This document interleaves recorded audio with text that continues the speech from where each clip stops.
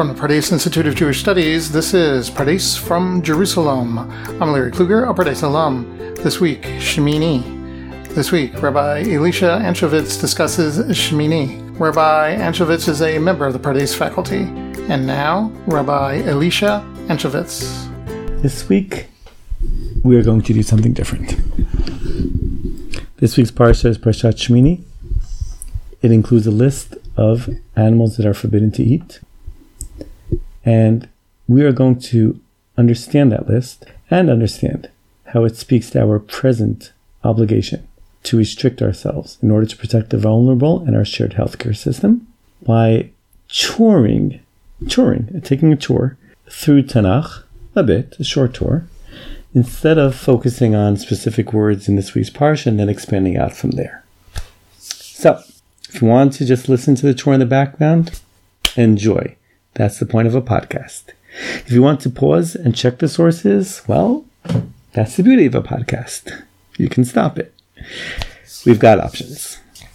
To dive straight in, there is a basic Torah command played out repeatedly, but never stated explicitly, though we'll see it's stated pretty clearly, to maximize food resources, to avoid destroying food resources, to protect food prices for the poor, and to protect actual food for the poor. Here are 8 examples before we turn to our parsha. 1.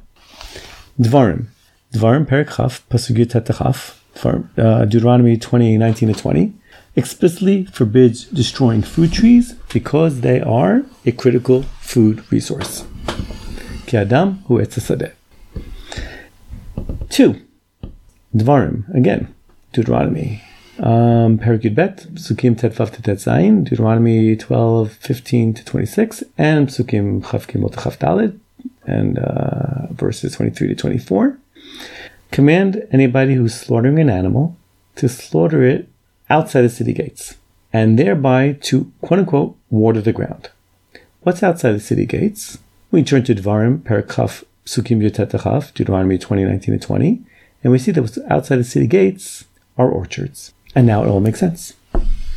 Blood is nitrogen rich, and if you're already killing an animal, don't waste its blood by just pouring it out.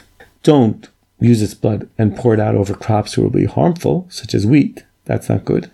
But don't even eat it. That's, again, wasteful. If you're already eating meat, then blood is not really particularly useful.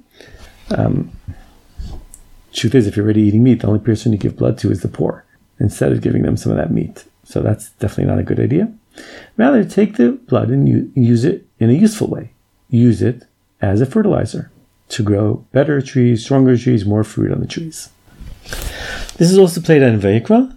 Vayikra Perek Yud Zayin Pasuk Vav says to pour the blood on, meaning around the altars, from Mizbachot, the Bamot, these various altars that will be scattered around the land. If you then place it into context, there are orchards around the various temples, such as are around the Beit HaMikdash. If you look at Yirmiyahu, Perek Lamed Aleph Pasuk Lamed Tet, 31-39 Jeremiah. But this would be too complicated for a podcast. So we'll focus on the Dvarim, where it's easy to see. Pour the blood out where? At the orchards that surround the city. Okay, that's 2. 1, don't chop down fruit trees because they're critical. 2, help the fruit trees grow well, fertilize them with the blood of the animals that you're killing anyway, then don't waste their blood. 3. Third example of where we care about resources. If you're going to kill a dam, a mother bird, and her eggs or chicks, don't kill them all. It makes sense that if you're going to choose one, you will choose eggs or chicks, because they won't survive anyway without the mother. But if you're going to kill the mother, then you end up, killing the mother and the chicks if they're too young. But if you take them all the same problem, you end up destroying all the resources.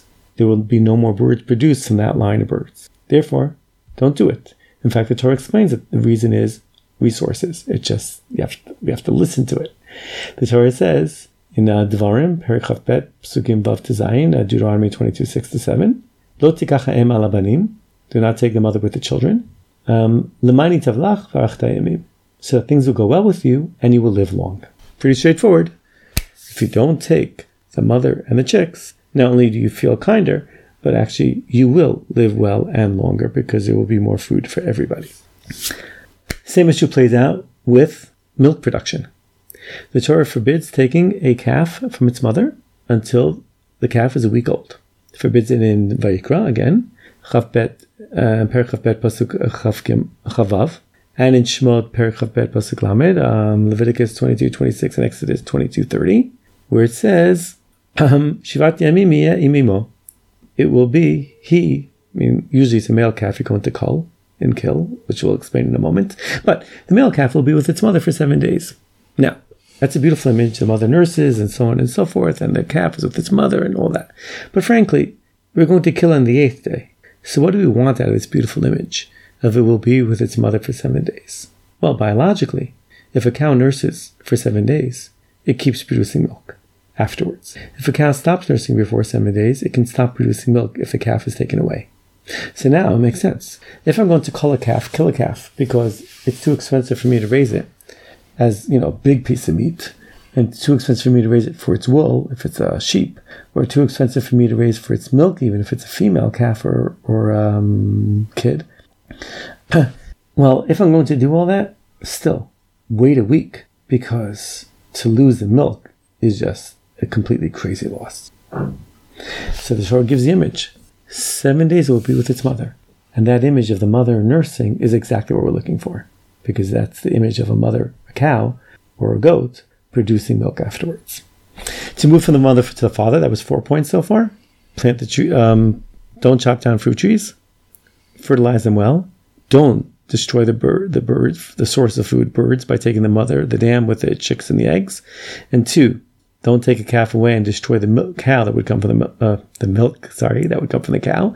And 5, to move from the mother to the father, don't kill a bull and its buck, male calf, or no, bull buck, and its male calf on the same day. Given that meat meals were rarer among most people, maybe not kings, but most people, not just historically, you could look it up in Shmuel Bet, Perek Bet, Psukim Aleph Tehei, second book of Samuel, chapter 12, verses 1-5. People are not eating meat all the time, and given they're not eating meat all the time, it's not as if I don't kill the bull today along with its calf, I'll kill one of them tomorrow. It's rather, if I don't kill them both today, then I won't kill them both for a while. So when the Torah comes along and says, don't kill a bull or a buck and its calf male calf on the same day, otovet beno, then the Torah is saying, don't wipe out the male line. You may not need so many males. Maybe not worthwhile to keep the males. You may have other reasons you want to have the meat right now and so forth. Okay? Because males are not as necessary as females. They don't provide milk. They don't provide new young. And you can plow with them just as you can plow with a male. So who needs the males? So yes, it makes sense the males are cold, but don't destroy both the father and the son the same day. That's just completely destructive of one's resources. And then the poor person becomes poorer. Sidebar, yes, I'm aware that later Tanaim expanded this to include don't kill the mother and the offspring, which makes sense, on the same day. Don't kill the mother and offspring on the same day. And in fact, it reached a point where Jewish farmers in certain areas of the land didn't even need a male in their own herd. Males are more violent, testosterone, and they're not needed if you're living in a very well-guarded area where you'd have no fear of an wild animal attacking your herd. So, under those conditions, where even Tanimu said that Isur of the Torah, the injunction of the Torah, only applies to a cow and a calf, and not to a bull and a calf, even though it says Otovet Beno. The father, the bull, and its male calf. But I'm not getting into the later developments because those are all appropriate developments for different conditions. I'm just sticking to Torah right now. And under the Torah conditions, the Torah forbids killing the bull and the calf, male calf, on the same day. So we are refusing to chop down fruit trees, even in times of war when we need wood for sieging the city and so on and so forth. We are fertilizing if we're already killing animals. We're using the blood to fertilize and grow fruit trees instead of wasting the blood. 2, we are preserving chicks, birds, and their eggs, meaning we're not killing off the whole species or the whole local bird that would be providing new birds and new eggs and new chicks. Rather, we eat the eggs or the chicks, but not kill the mother together with them. 3, we don't take a calf away from its mother until the mother is producing milk solidly, meaning 1 week. And 4, we don't kill both the bull and its male calf. I want to push forward to a law that people really miss and is really important. And that's kilayim. Leviticus 19:19, Vayikra Yutet Yutet, forbids planting different plants together, sowing them together. Now, one can explain this agriculturally, possibly. One can point out that if you grow seeds too close to each other, then they may not take root well because they're too close to each other and the soil can't absorb the water, it's blocked. And then the soil runs off, the plants don't grow because the soil ran off, the surface soil ran off, and then it turns out the soil is also ruined for the future because as you lose surface soil, the ground gets ruined for the future and you can't grow new plants easily.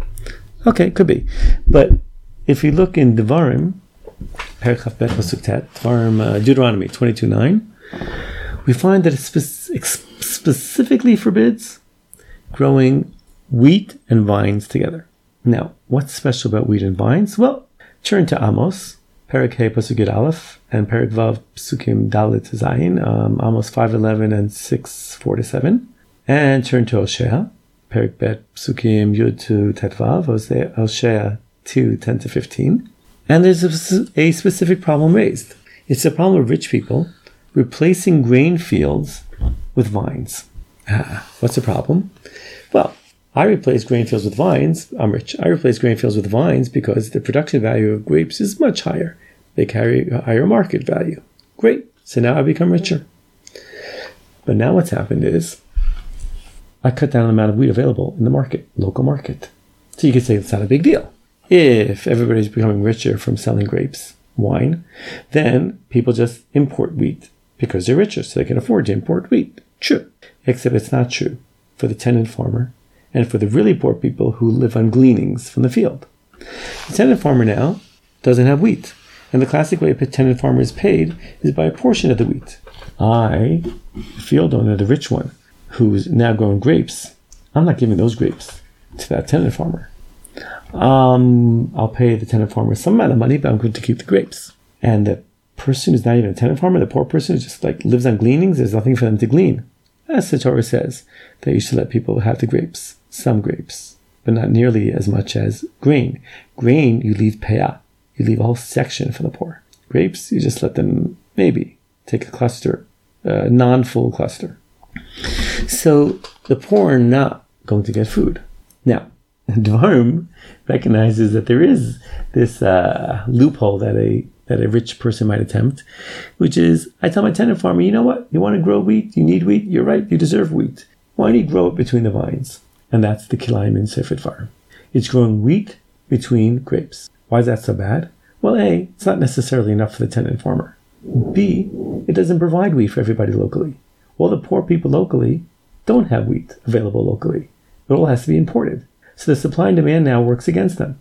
And now it turns out that Amos and Hosea are right in yelling at the poor, and Devarim is right in forbidding this practice, because the rich are replacing wheat fields with grapes, and either not growing wheat at all, or letting the tenant farmers grow a bit of wheat between the vines, and cutting down on the wheat available for the poor and driving up the price.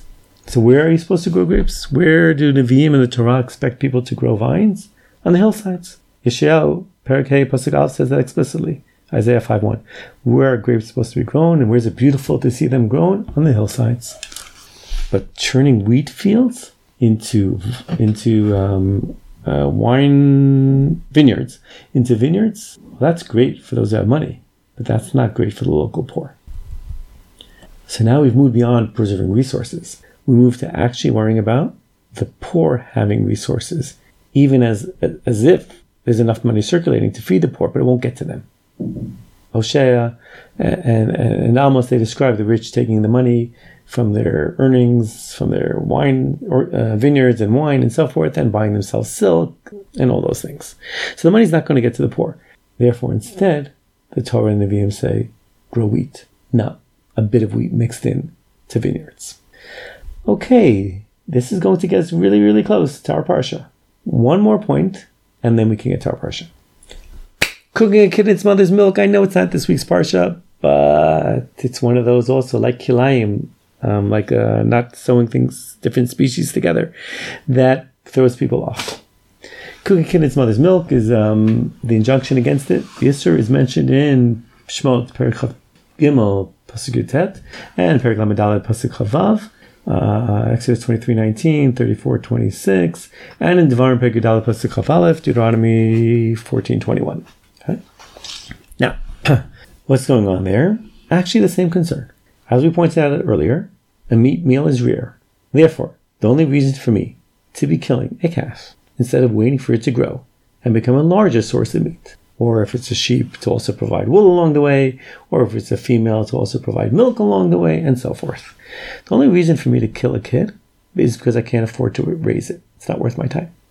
Well, if I can't afford to raise it, even though in the future it's worth more, it doesn't cost that much to raise it, but it's not worth my resources to raise it, then I need to be careful about not wasting milk. Cooking meat and milk doesn't do anything other than provide flavor. It doesn't provide more nutrition. Meat is iron and protein rich. Cooking the milk doesn't make a difference. But taking that same milk, not using it to cook meat, and therefore turning it into cheese for the next day, or if you eat the meat over more than one day, especially in the winter, turning it into cheese that you'll eat at some other point when you're not eating meat, that's a great use of resources. Comes on the Torah and says, if you're going to be cooking a kid, don't cook in its milk, in mother's milk, rather save the milk. Makes complete sense.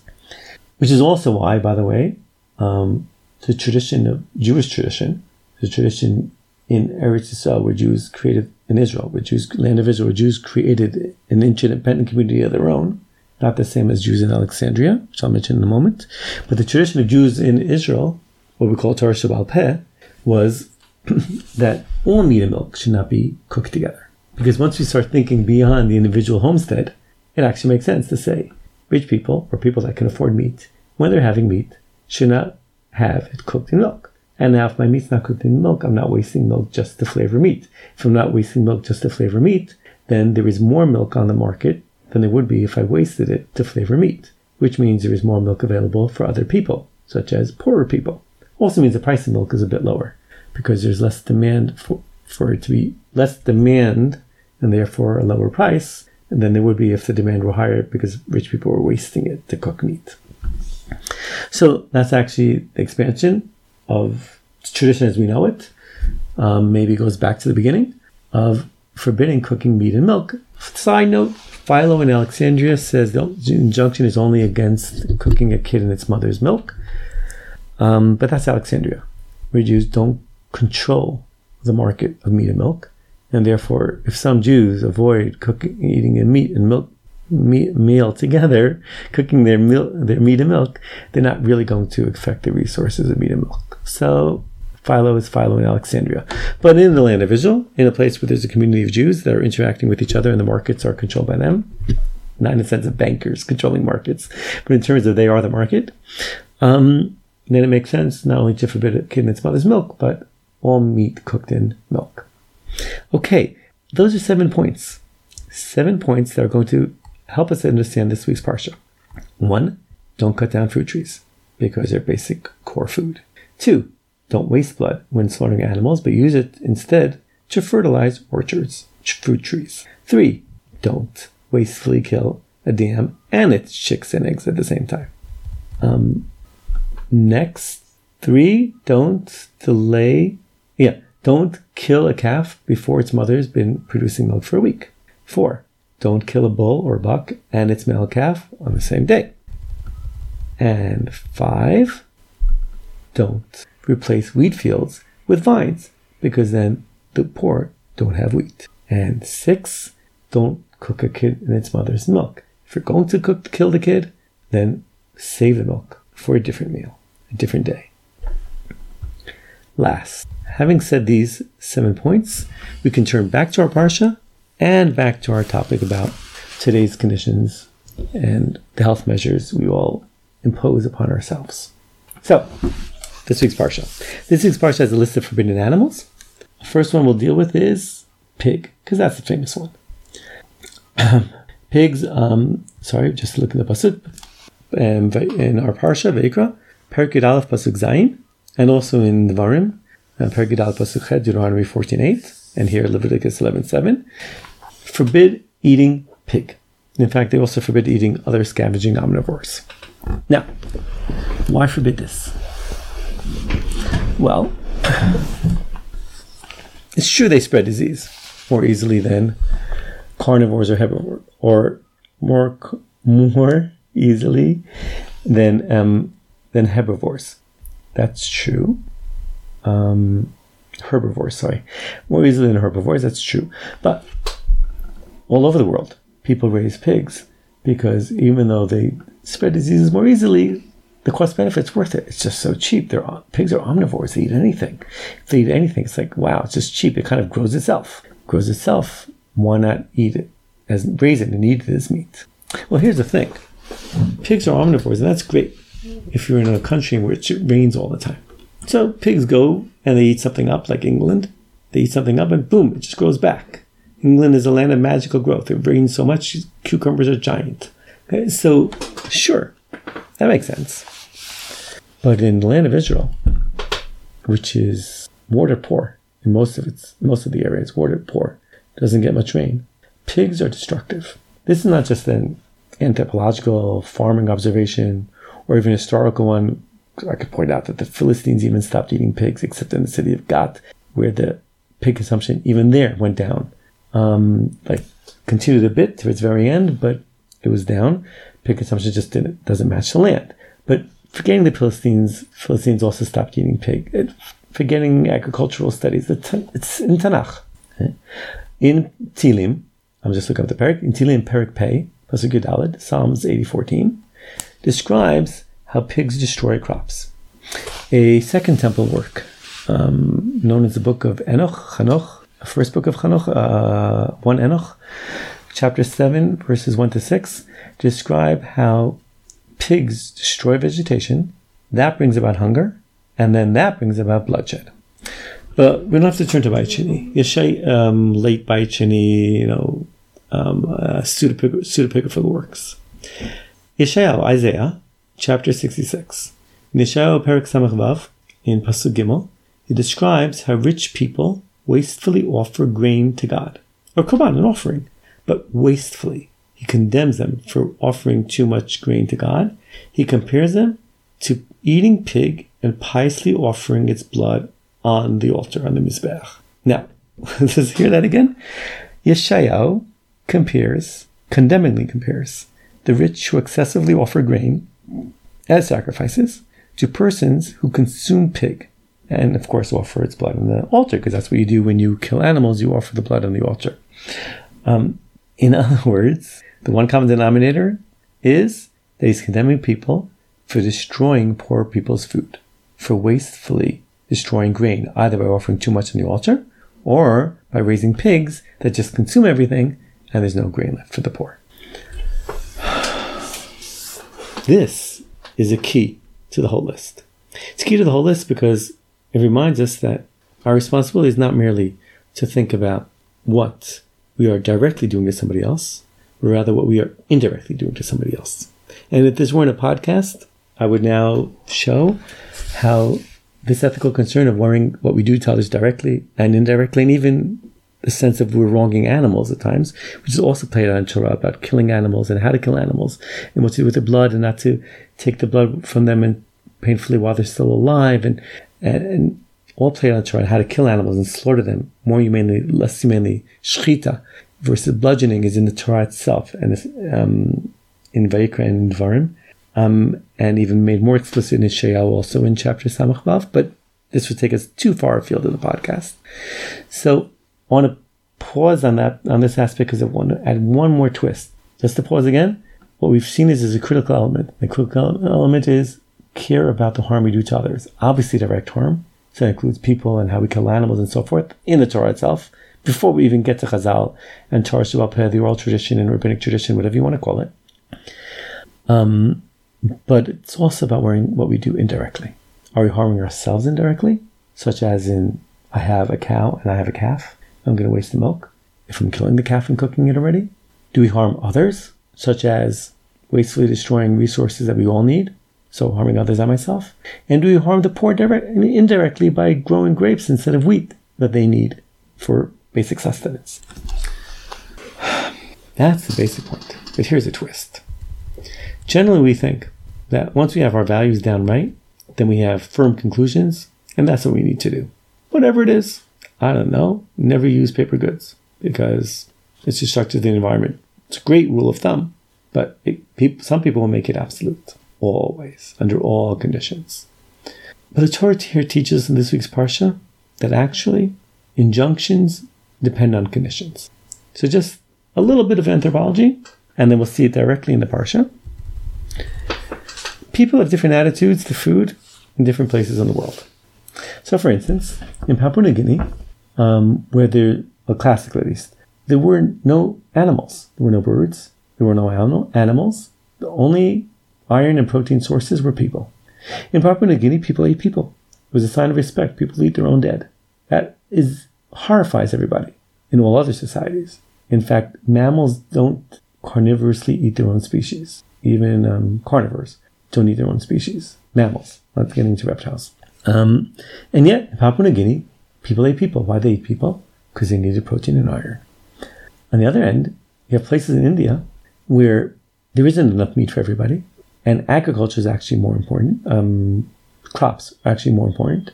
And since crops are more important, animals used for farming are completely taboo.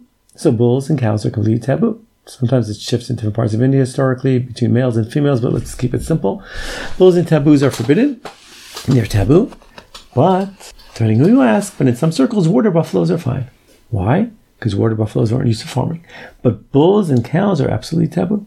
Because they're used for farming, it's more important to have enough food for everybody than to destroy all the cows and bulls, and then the poor will starve, and then the rich won't have food, and the poor will kill the rich, and everything else that happens along with that. As we saw in the book of Enoch, no food, starvation, and bloodshed. Okay, so keeping that in mind, that there's a range of human responses depending on the conditions. Sometimes we can even eat people, God forbid, and sometimes we can end up not eating any animals, or at least the animals we really need, and especially if today, where it's easy to be vegetarian and nutritious. I'm not getting into all that right now. I'm going with classical societies. Given that range, we turn to this week's Parsha, and we see 3 psukim that seem to be contradictory, and they're in succession. First pasuk is pasuk Yud Aleph. Perek Yud Aleph pasuk Chaf. Leviticus 11:20. Leviticus 11:20, pasuk Chaf, forbids eating flying insects. Right after that, Psukim Chaf Aleph to Chaf Bet, 11:21-22. It permits eating locusts. It forbids flying insects, and then it permits eating locusts. Locusts are flying insects. That's a contradiction. No, it's not in real life. There's a list of forbidden foods here, and of course one of them is forbidding contagious foods. Swarming creatures, shkatzim, which are considered tamei because they generally spread disease. They're forbidden to eat, as opposed to the rich telling the poor, "Oh, you have some, go eat a rat or something." They're forbidden to eat. But locusts, when do locusts appear? Well, locusts are grasshoppers that end up swarming. They end up getting closer together. The grasshopper changes phase from a grasshopper into a locust. Body changes physically. Right? And they do this when there's too many of them. So then they need to start flying and looking for food. And they fly in swarms. And as we all know, they destroy all the produce in the way and just eat and eat and eat.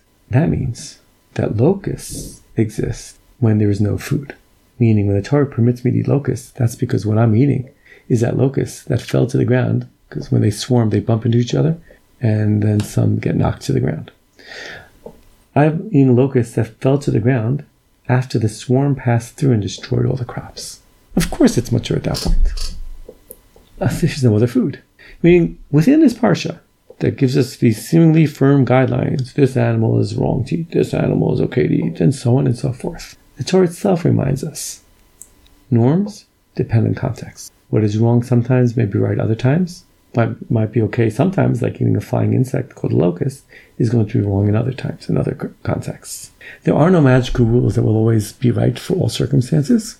There is a responsibility instead. And the responsibility is to ask ourselves, one, obviously am I taking care of myself? I mean,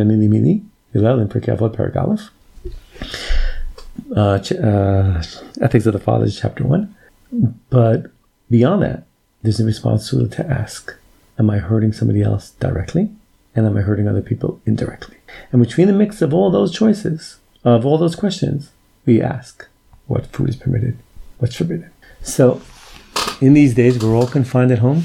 Let us remember, we're not confined at home to save our own lives. Most of us, at least. And we're not confined at home because the government forces us to be confined at home.